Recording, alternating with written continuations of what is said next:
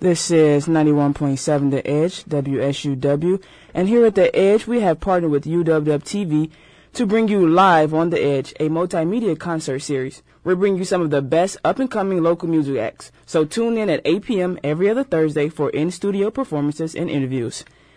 So this is Stay Woke. We come to you every Wednesday at noon, and today we have a very special show because as so many issues in the world you become inundated with so many different images from the mass media, and so some important issues get lost, I believe.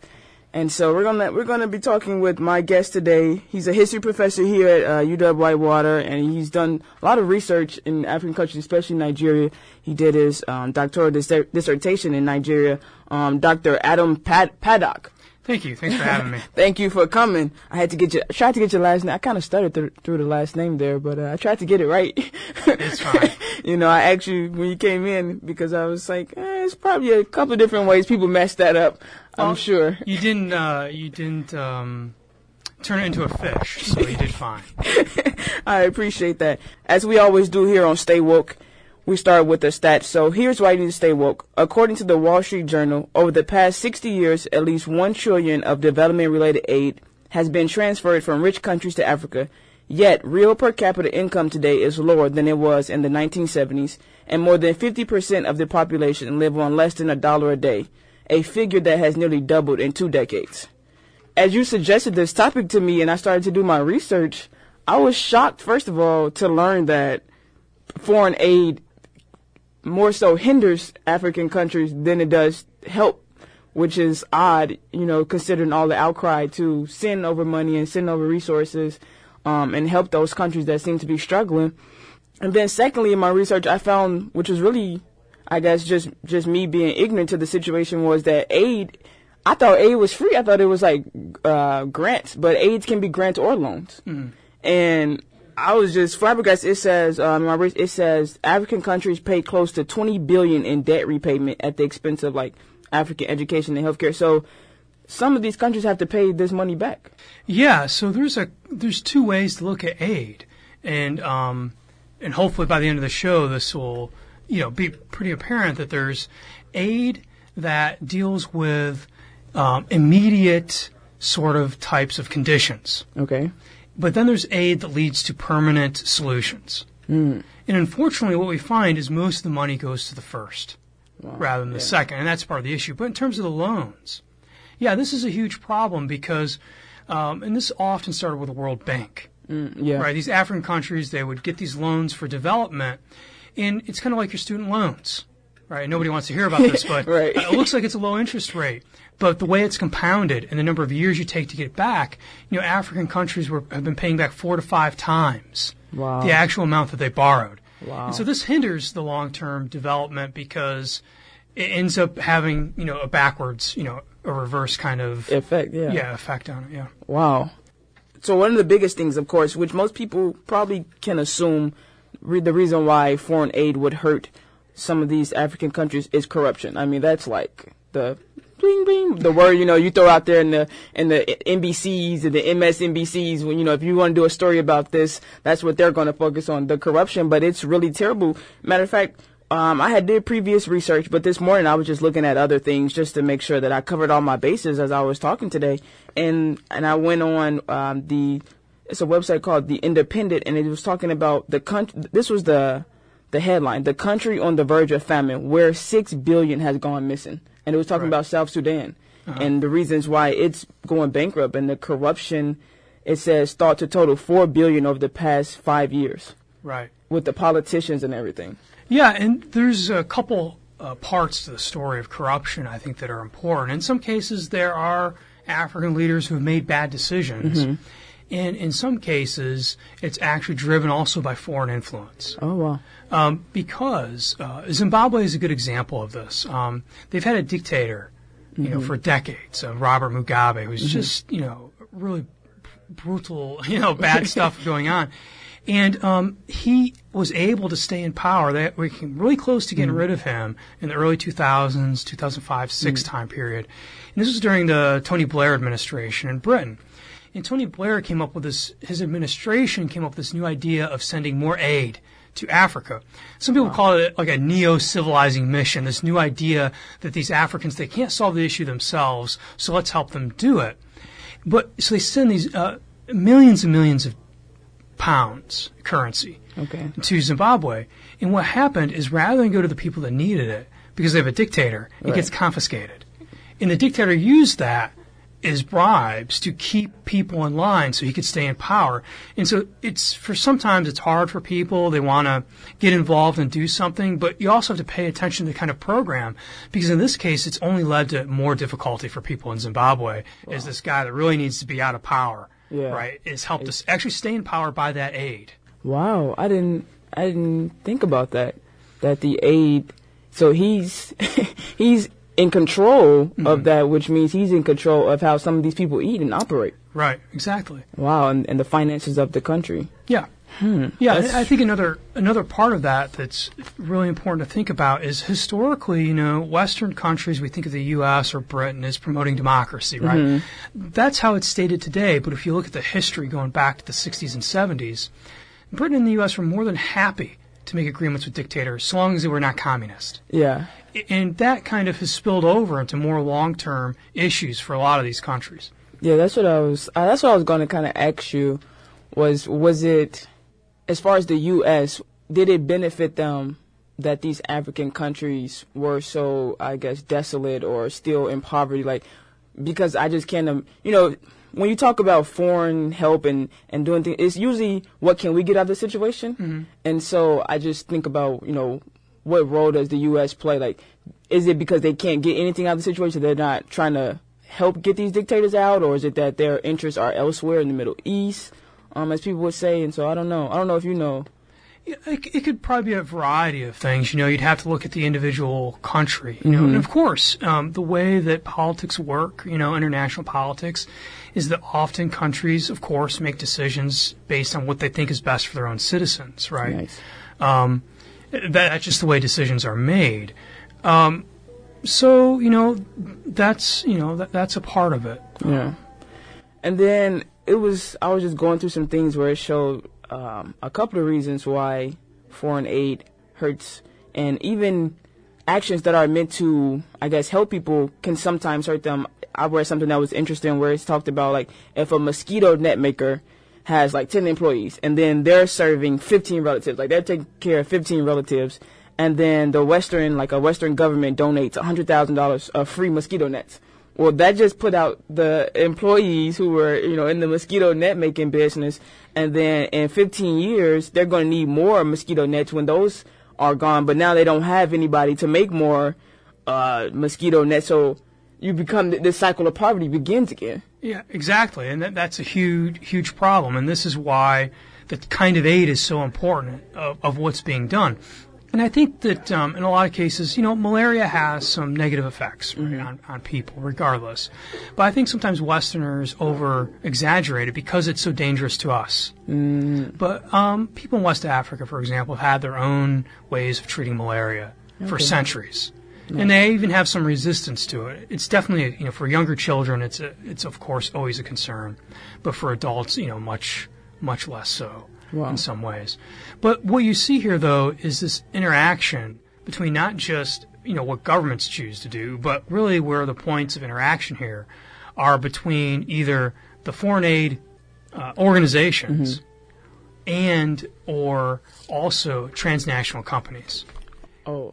And that's an issue because transnational companies exist outside of really the legal control of any one entity.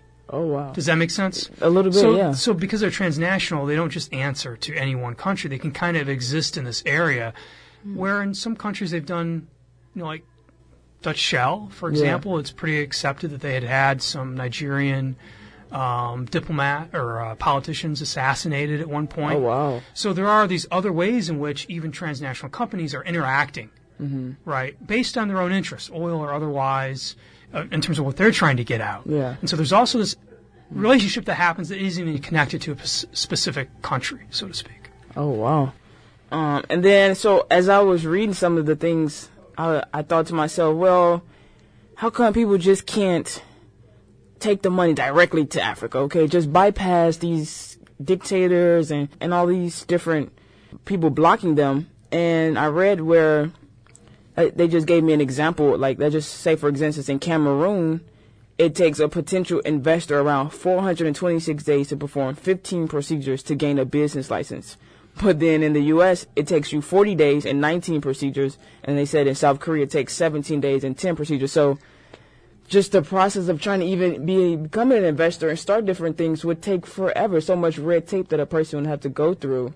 Yeah, and that really varies by country. Nigeria, for example, which I'm most familiar with. Yeah. When you meet somebody, you don't ask them, what is your business? You ask them, what are your businesses? Wow.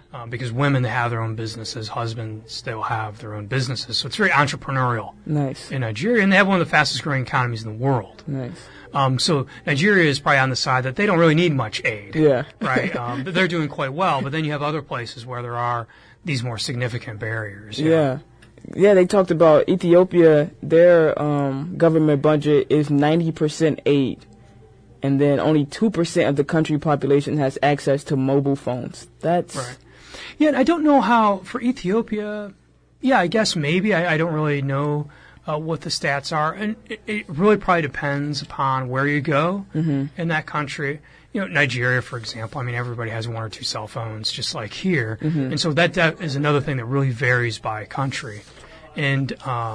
But the interesting thing, though, is the internet, especially the wireless internet and smartphones, are actually offering many Africans more opportunities. Wow. Because wireless technology allows them to skip the infrastructure cost that it takes to put in landlines for internet. So it is a way in which we're seeing a lot of growth in Africa related to this cell phone technology.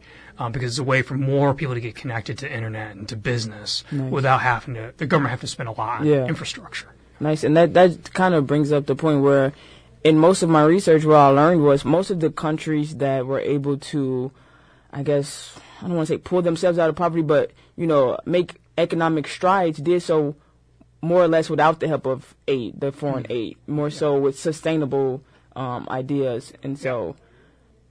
And I think one thing that you're pointing up here, and Ethiopia is a good example of this. You know, why has Ethiopia had so much trouble? Right. Right.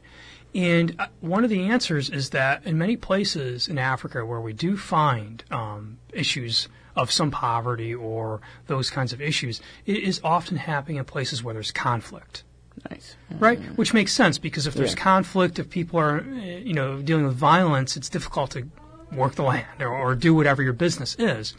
And what you mentioned about South Sudan, you know, a lot of people from South Sudan, Ethiopia is where they were fleeing across the border. And so some of Ethiopia's problems, right, are connected to what happens in Sudan because this puts pressure on the land when you have lots of refugees and people fleeing one place, right? They're crossing borders to escape, but that creates a burden, right, for another country. And the Congo is the same way, right? It's the conflict often there that is driving the issues. Yeah. And this is also where the transnational companies come in because the conflict in the Congo is also largely driven by one resource that transnational companies are trying to get out of the Congo, which is coltan. It's an item used to make smartphones.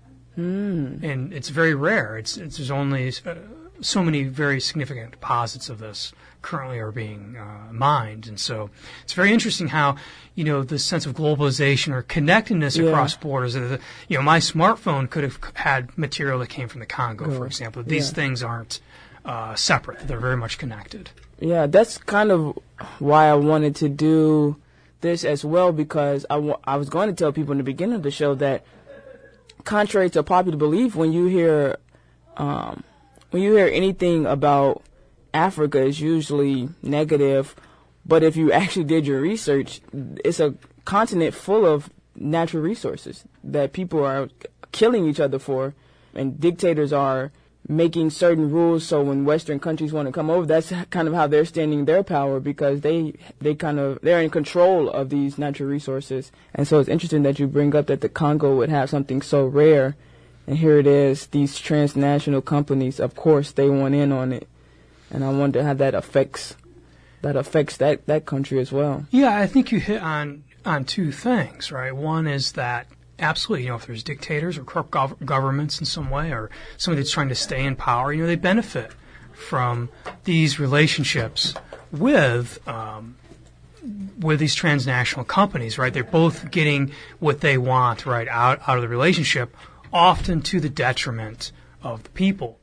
But the other thing that I think you brought up at the very beginning that's really important is that while these issues are in the news and all over the place, it's actually a very small piece of what Africa is, or what is going on in Africa. That, just like if you watch the Madison News or Milwaukee News, right, local news, it's all going to be about what shootings or what crimes happen. Well, the international news operates the same way. There's lots of success stories going on in African countries right now, but often our view is skewed just by what we see in the news, which is a partial part of the story. Exactly, and you brought up an interesting point that, like I said earlier, you just become bombarded with these different images, and I can't blame it on the media because you have only a certain amount of time on the airwaves, and you're going to get out the one that you think people want to hear about, which is, there's another bombing in Africa. They bombed the Doctors Without Borders station. I was just reading that today. And so they're going to get those stories that they think are newsworthy, but you don't hear, like you said, the success stories because they might not find it pertinent to Westerners. So, that doesn't have it. We're not connected to those places, and so they don't report on it. But it kind of, like you said, it skews so I think you need that balance, at least something. You need 3 or 4 stories, especially we're in a 24-hour news cycle. I think you can afford to throw on positive image as well, because it helps to form a greater picture. And then doing shows like what I'm trying to do is showing, and also show that, hey, foreign aid a lot of people cry about, throw more foreign aid out there. But they don't know that it's not really helping; it's actually hurting people. And what are other ways in which you can help someone, even if you can't go physically to Africa? Right.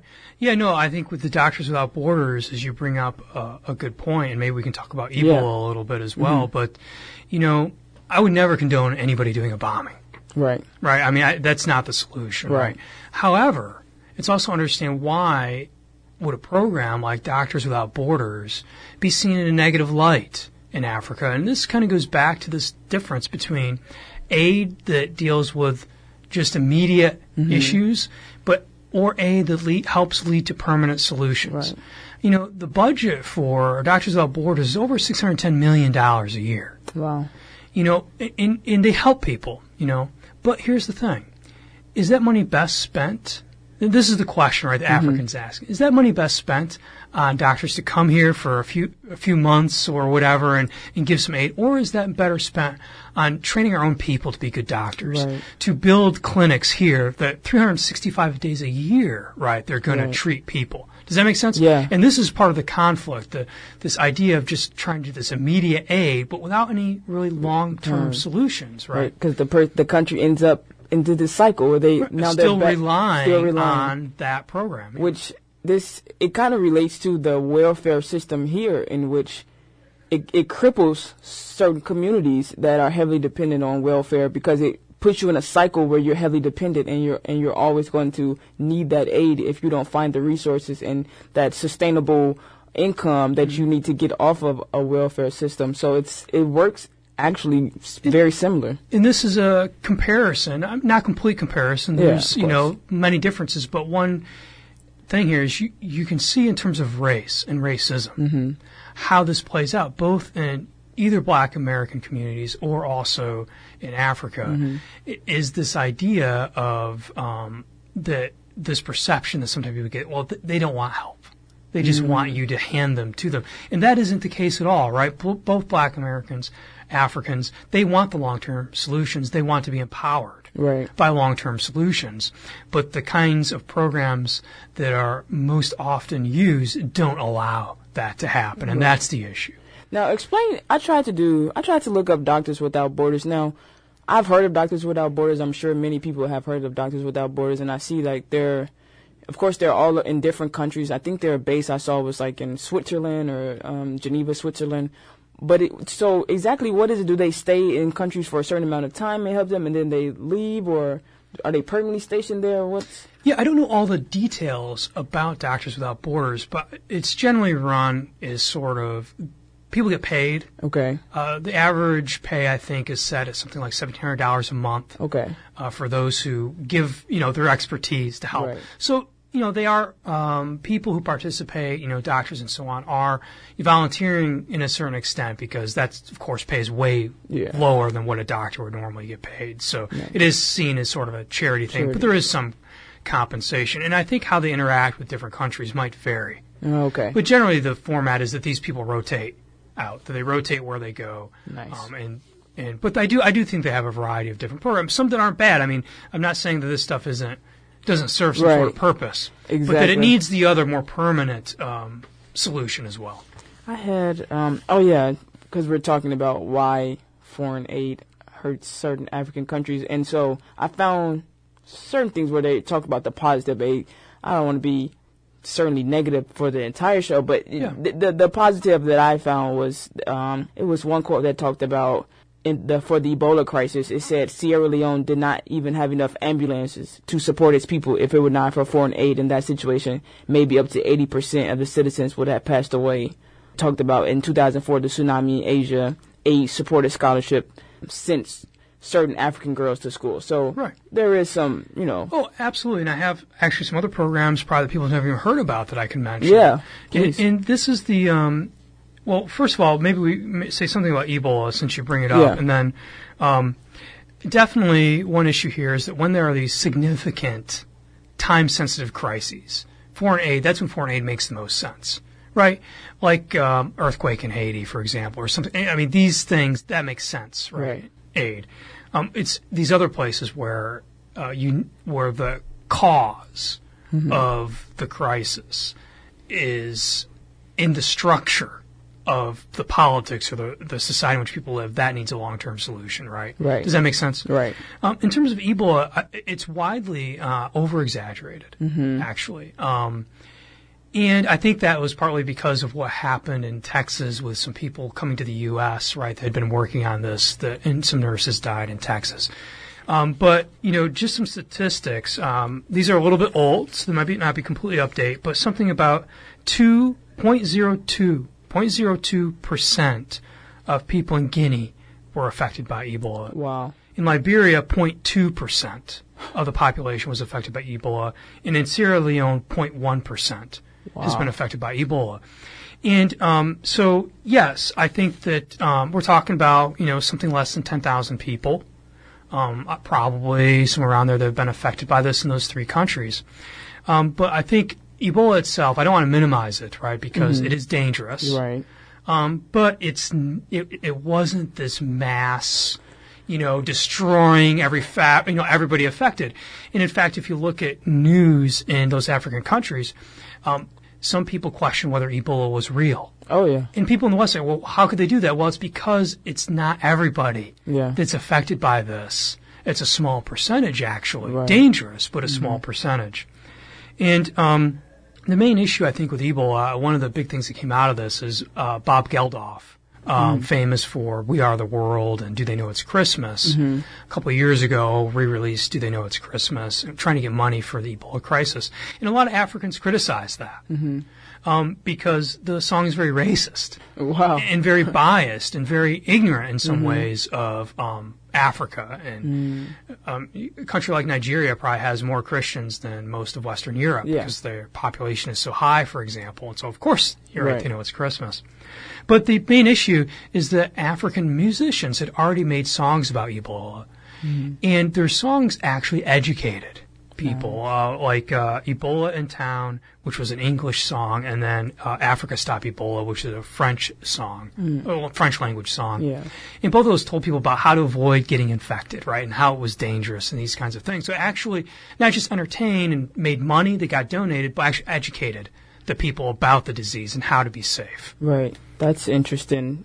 I wonder was he trying to necessarily help, or was it a play for him to even get funds? That was the argument, is that nobody knew where that money really ever ended up going. And people argued that he was using this just to try to put himself in the limelight again as an older artist, that isn't popular anymore, trying to, still hold on to some fame. That's one criticism. I wanted to get your opinion on when I just do all this research and I see the African dictators that are allowed to kind of run rampant, like, and even in the story that I found, it talked about, where's this money going? How did it disappear? And it talked about the political leaders, the South Sudanese individuals that had homes listed as $3 million in Washington, D.C.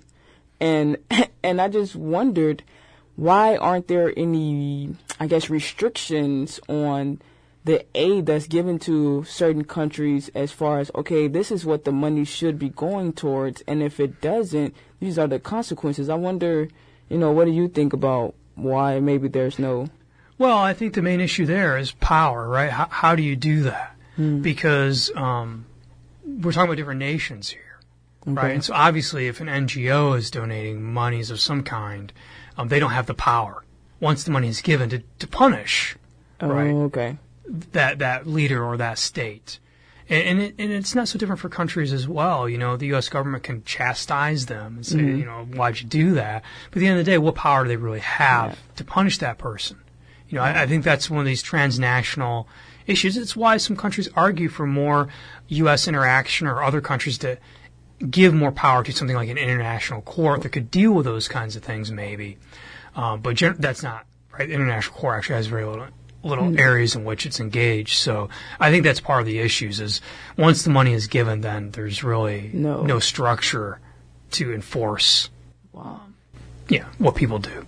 So countries like the U.S., Britain, and all, they that feed into the foreign aid they give, they're not. Are they required to give foreign aid? 'Cause I know like countries have come together and say, okay, this is the amount that we're supposed to give. And actually, I remember this years ago, but then doing my research, it kind of reminded me that they have like a certain percentage that they're supposed to meet, but a lot of countries don't live up to that. Like they just say they're supposed to meet it to 0.7. They don't often make it to that amount that they've said that they would. And so I just wonder, do they have to do this, or just out of the goodness of the country's hearts?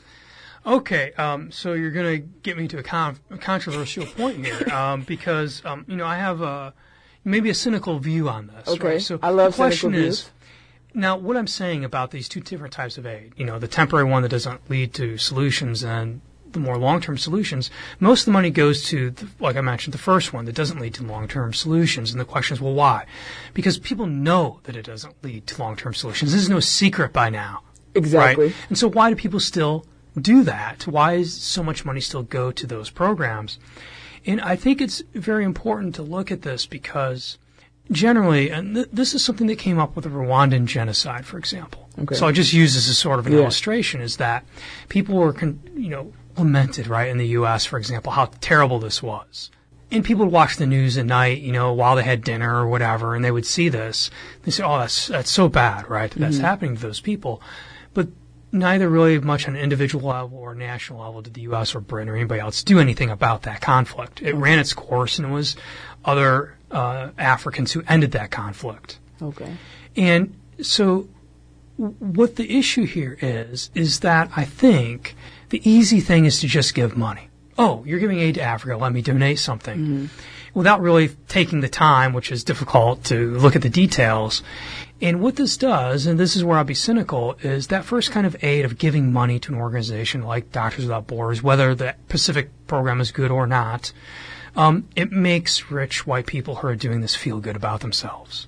Wow. Yeah. Yeah. I mean, really, I mean, it sounds cynical, but people do this because they want to think that they're doing something good, that they're having a positive impact, and it makes them feel good. Yeah. Regardless of the consequences, unfortunately. And then if you're standing in front of a camera, you can always say, this is what I'm doing. I'm sending money over there to Africa. I'm helping out, which makes a lot of sense. As you were talking, I just thought about just the U.S. and their role and why no one has made this such a big deal. Well, hey, we're giving such and such money, and these African dictators are doing certain things. I just wonder why, if you really wanted to change, I wonder why the U.S. hasn't made such a big deal of it, like in the media, saying, hey, let's pay attention to why these certain things have been allowed to happen, and, we don't have, let's just say, power to stop it, and so let's bring light to the issue so everyone else can care. I just wonder, why it's kind of been swept under the rug. Right, and I think there's two different philosophies, right, on how to deal with these things, and I don't want to say that all aid is bad. Right. Right. I'm not saying that because I think there are spaces. And one good program, because we said we'd be positive. Yeah. One good program is something called Women for Women International. Nice. And this helped rebuild Rwanda because what women would do, for example, in Britain or the U.S., they would donate money. And they would have Rwandan women submit a business plan for what their business idea was. And those business plans that passed, they would donate the startup money for that business. Nice. And to this day, Rwandan women are actually really the bedrock of the Rwandan economy. Wow. And so that's a program that works. So I don't want to say all aid is bad, but I will emphasize this, is that maybe the answer is more complex. Maybe some of these countries should do nothing. You look at what happens in Zimbabwe with the British. It would have been better if the British had not done anything. Mm-hmm. Because sometimes it goes with this racial ideology, this ideology that we think, well, the U.S. has to do something, or Britain, these other countries, they have to do something because they can't solve the problem themselves. And I think that's the wrong approach. I think without interference, without the negative aid, without the negative political interference or transnational companies that could be interfering, I think Africans are more than capable of solving the problems on their own. Yeah. The problem is ever since the slave trade, there's been a long history with a lot of changes over time of Western interference. And often that tends to be more towards the advantage of countries outside of Africa rather than their own countries. And so, and in some cases, inhibits them from being able to arrive at the solutions that they need. Yeah. Do you think Western countries or well-developed countries that derive some of their resources from Africa, do you think that they hurt some of the countries in Africa as far as just what they get out of the deal versus what the African countries get out of the deal? It depends. If there's corruption going on, then probably. But that's not always has to be the case. Okay. And I think that's a good point, it's not that these companies don't have to exist, right? It's just there has to be, this sense of what are the rules of the game that are fair, right? Not talking about socialism, but just talking about what is fair, right? What is appropriate, what is, right? Based on everything has a set of structures or rules, right? For how things work, and there needs to be a better set of rules that says you can't just, get away with having somebody killed, for example, in Nigeria, or you can't just, take these resources without proper fair compensation, right, for the business transaction. Yeah. And I wonder, what's your opinion, and you can just relate this to Nigeria since you're familiar with that. Do you think a democratic country is what's best for different countries in Africa, or do you think whatever the people would decide would be best? Because a lot of times you see where Western countries kind of force that democratic ideology on others, and so I wonder, in your opinion, you can, like I said, you can talk about Nigeria. I don't know if they're democratic or not, but whether or not that's the right way to go to overthrow dictators, or is it more so should be whatever the citizens feel is correct? Well, I think that generally whenever a country, whether it's the U.S., Britain, whatever, it doesn't matter, interferes in a country militarily to get rid of a dictatorship, the problem is it often means they play a role in determining what the new government will be. And the problem is whenever a foreigner is determining what kind of government you're going to have, that government is not going to be seen as legitimate in most cases by the people who live there. I mean, take the comparison. What if somebody invaded the U.S., right, and forced a different style of government? Nobody would accept that, right, because that's not our choice, right? Yeah. And so I think democracy is a good thing. But the democracy, to really have legitimacy, has to come from the people who live there. They have to be invested. That was Thomas Jefferson's point, actually, if you look at U.S. history, is that the democracy, to be valid, must come from the people, right, themselves. And if democracy is people determining what that is, they can decide on something that we would not consider to be democratic. But if all the people decide on it, free and fair, then that's still democracy. Right. To an extent. To an extent, yeah, right. And a lot would argue that the U.S. is not so much democracy anymore. Well, it never was, really. If you want to get technical, it's a republic. Right, it's a republic because technically the president, for example, is not elected by popular vote. Right. It's the electoral college, right? So So there is some interesting points there. And, I mean, for a long time in U.S. history, women couldn't vote. Right. You had to be a land-owning male, right, white male to vote. And so that's important and maybe that's an important thing to know is that even in the U.S., if you look at the history of slavery, of immigrants who were discriminated in a variety of ways and not considered white, like Irish at one point, what you find is that democracy in the U.S. has not always been the same thing. And it wasn't always just created by these founding white fathers, but it's been a part of a negotiation. Okay. As other people, right? Black Americans who fought for their civil liberties and their rights have helped redefine and define what democracy in the United States means. Right. And I think that's important, and each country has to do that. And I think they have to have their citizens have to be free to engage in that, right? And that is where you get, a legitimate government, a legitimate democracy, is that it has to be contested. And sometimes people want to step right in and interfere, and sometimes you've got to let that be contested. Right. Kind of hands-off situation. That's really interesting. I was thinking about, as you were talking, I was just thinking maybe the best aid would be, like you said, to use the resources and the information and help the people, like, let's just say, for law. Train those people in whatever. Well, they would have to. That's kind of sketchy because they would have to know the laws of Nigeria or something. But having somebody that has an expertise in being able to train others, and so that they could help their community, their village, and so whether it's a trade, how to do something, would probably be the best aid and the best form of use of money and time and things like that. No, and if you think about it, even in U.S. society, I don't think Africa is so different in this, in the sense that there are some people, right, who are born poor and they make it. Right. But if you really look at the data, most people stay within the class in which they're born.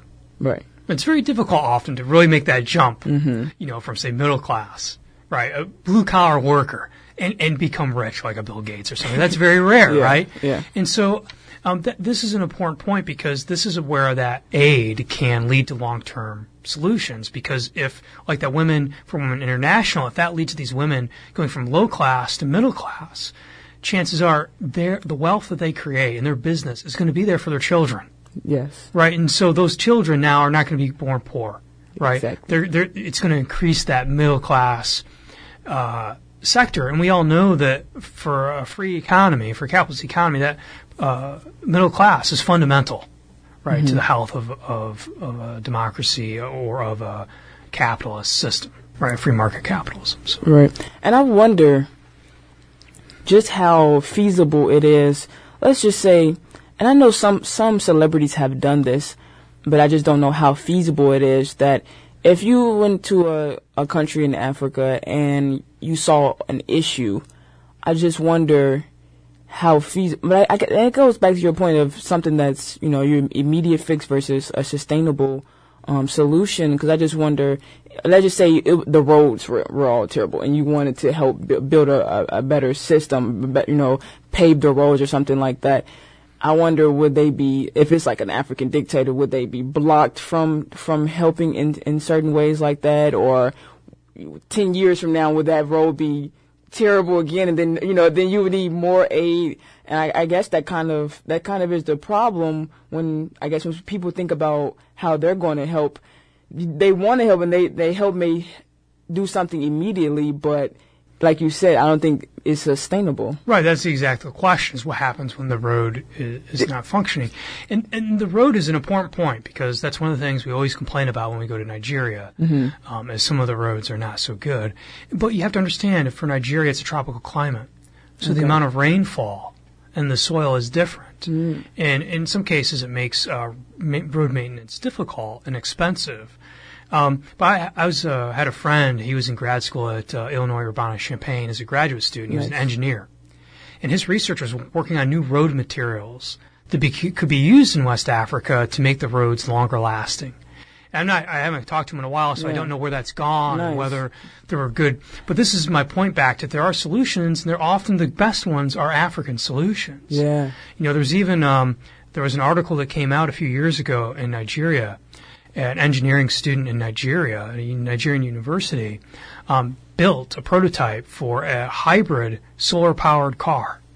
Oh, wow. Which completely makes sense in some place like Nigeria where you have sunlight 360 days a year, pretty much at some point of the day, right? And so that makes sense, a solar-powered hybrid. And so I think there's lots of innovation going on so these are the good stories, right? Yeah. That there's many of these positive things.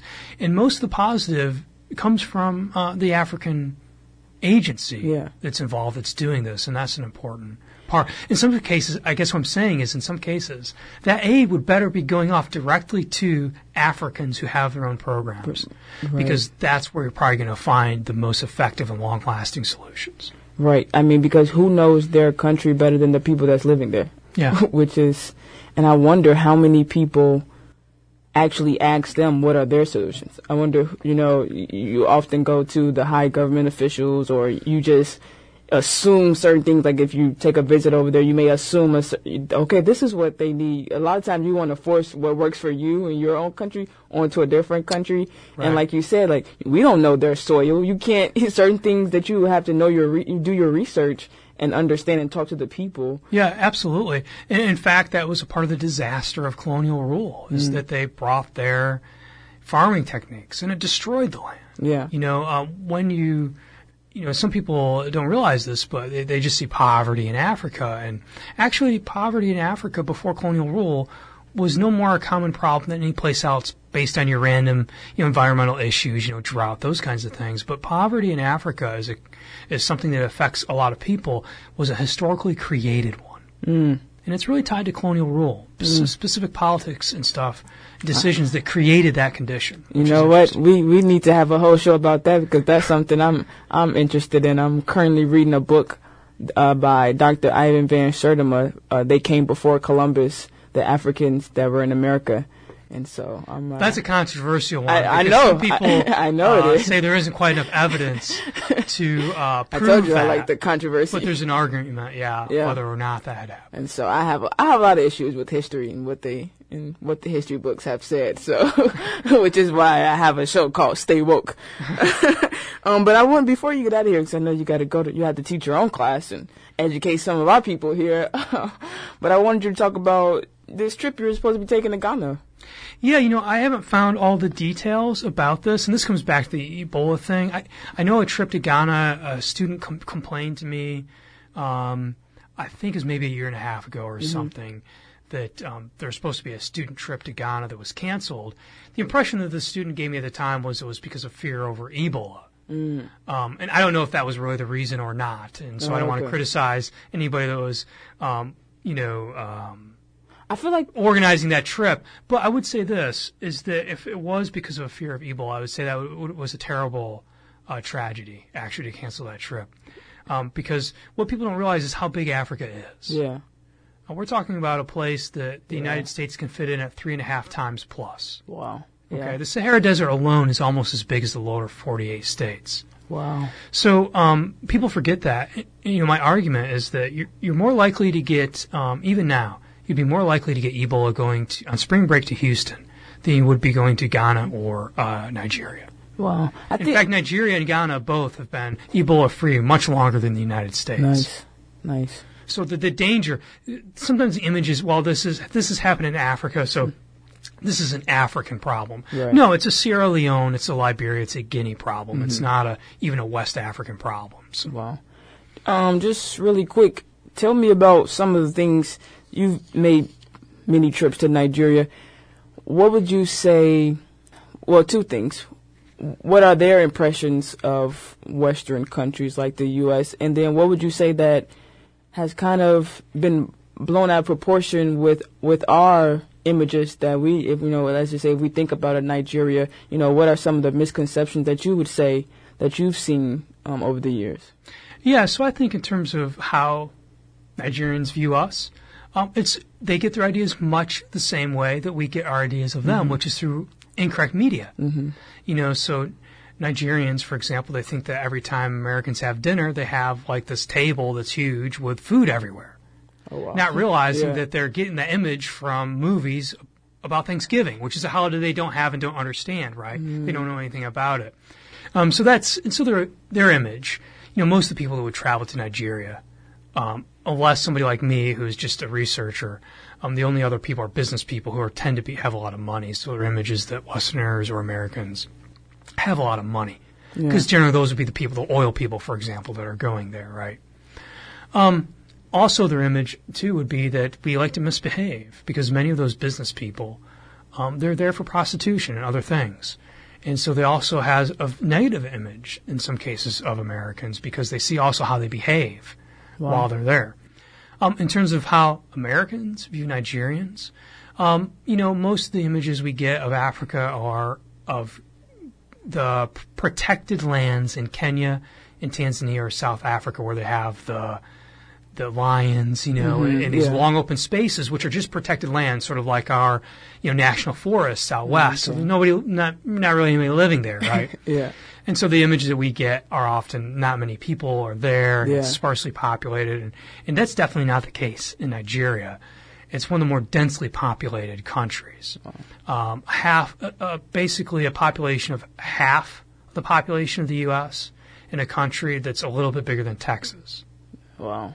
So they actually have more cities with over 1 million people than the United States. In Lagos, their main port city, is over 23 million people.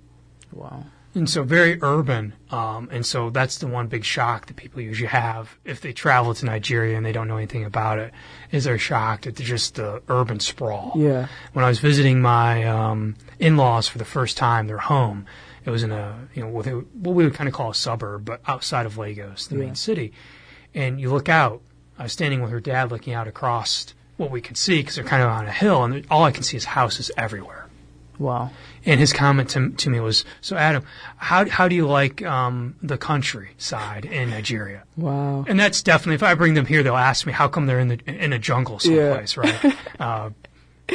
Nice. All right, so we have to say goodbye to Dr. Adam Paddock. And I appreciate you for coming on. We're gonna take a quick break, and I'll say bye to Dr. Adam Paddock. Make sure he gets to his correct place and higher. We thank you. It was great talk, and I think you brought a lot of knowledge that I didn't even know to the program. Well, thanks for inviting me, Kendra. I enjoyed it. And nice. Would be happy to do it again sometime. Oh yes, that would be great. All right, stay tuned. This is Stay Woke.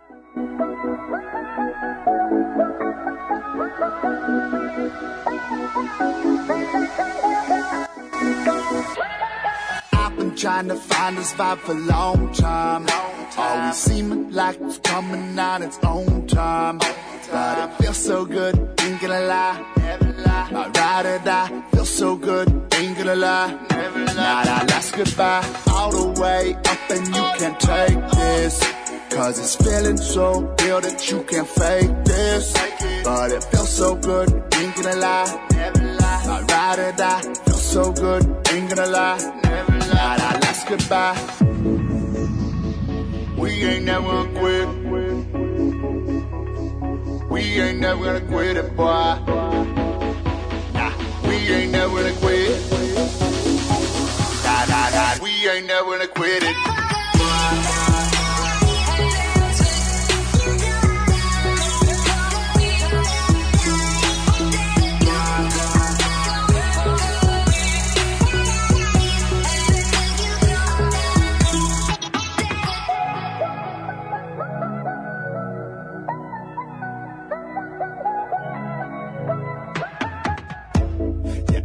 Trying to chime me.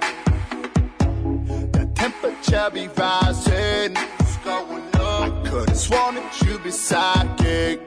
1-800. You push my buttons, I'm like Tyson. Been years since I felt like this. So blessed. Gonna ask if you can stay. For the rest, I'm alive cause I need you. Real joy in my life, yeah, I need you. Just be you. We ain't never gonna quit. We ain't never gonna quit it, boy. Nah, we ain't never gonna quit. Nah, we ain't never gonna quit it.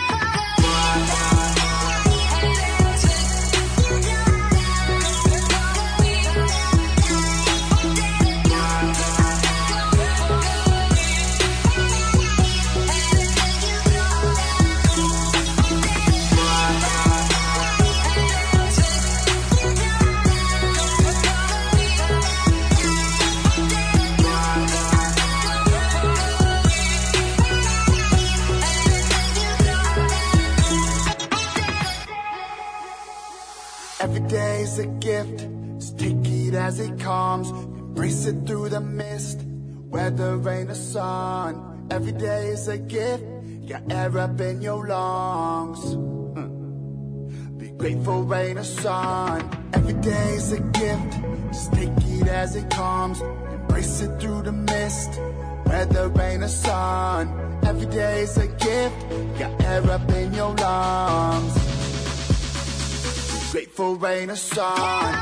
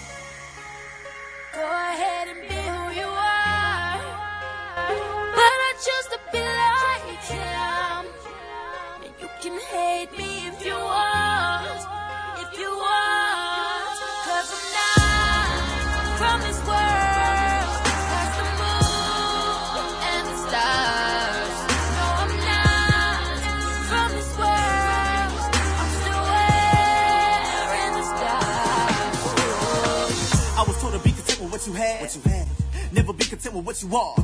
So that means if I focus on the external, then the internal getting few awards. I'm a cheap sinner, deep penner, repenner, to the one who's coming like a thief in the night. So let me tell you what I gotta remember, right? I gotta get it to the middle of my heart, where the devil be sending some darts to it. Come and get it, boy. Cause I ain't feeling what they feeling. I've been feeling with a feeling that is up to the ceiling, boy. Matter of fact, past that, cause I'm past that feeling that would take me where my past at. I consider it though, no condemnation, boy, man, he forgiving my soul. Low up. Go ahead and be who you are, but I choose to be like him. And you can hate me if you want, cause I'm not from this world, past the moon and the stars. No, I'm not from this world, I'm still wearing the stars. Put the fire in my bones, Lord. And you know I wanna burn from it. Every sin I did commit, what I do? Lord, you know I wanna turn from it. So my sins don't define me. Man, I know you never heard of it.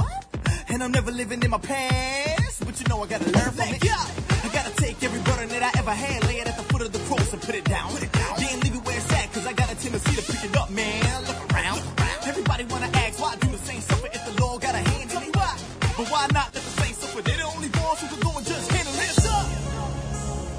Go ahead and be who you are, but I choose to be like him. And you can hate me if you want, cause I'm not from this world, past the moon and the stars.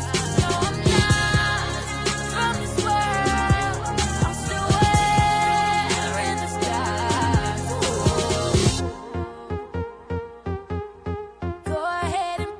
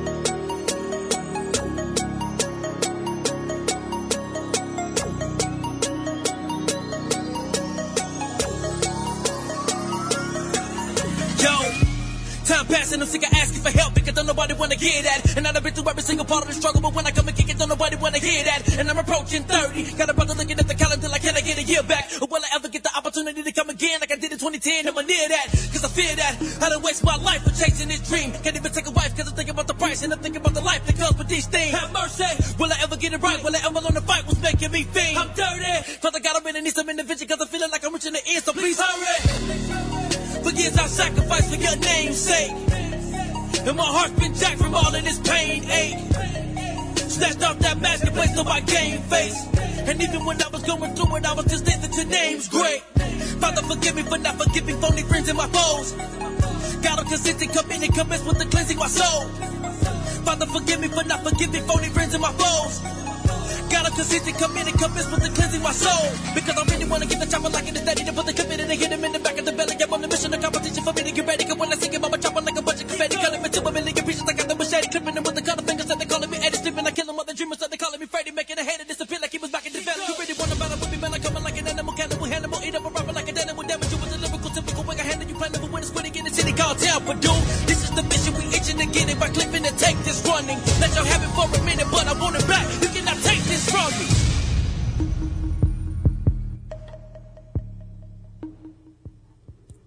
Back here on The Edge, this is Stay Woke. And I have a quote. The best way not to feel hopeless is to get up and do something. Don't wait for good things to happen to you. If you go out and make some good things happen, you will fill the world with hope. You will fill yourself with hope. And that is our President, Barack Obama.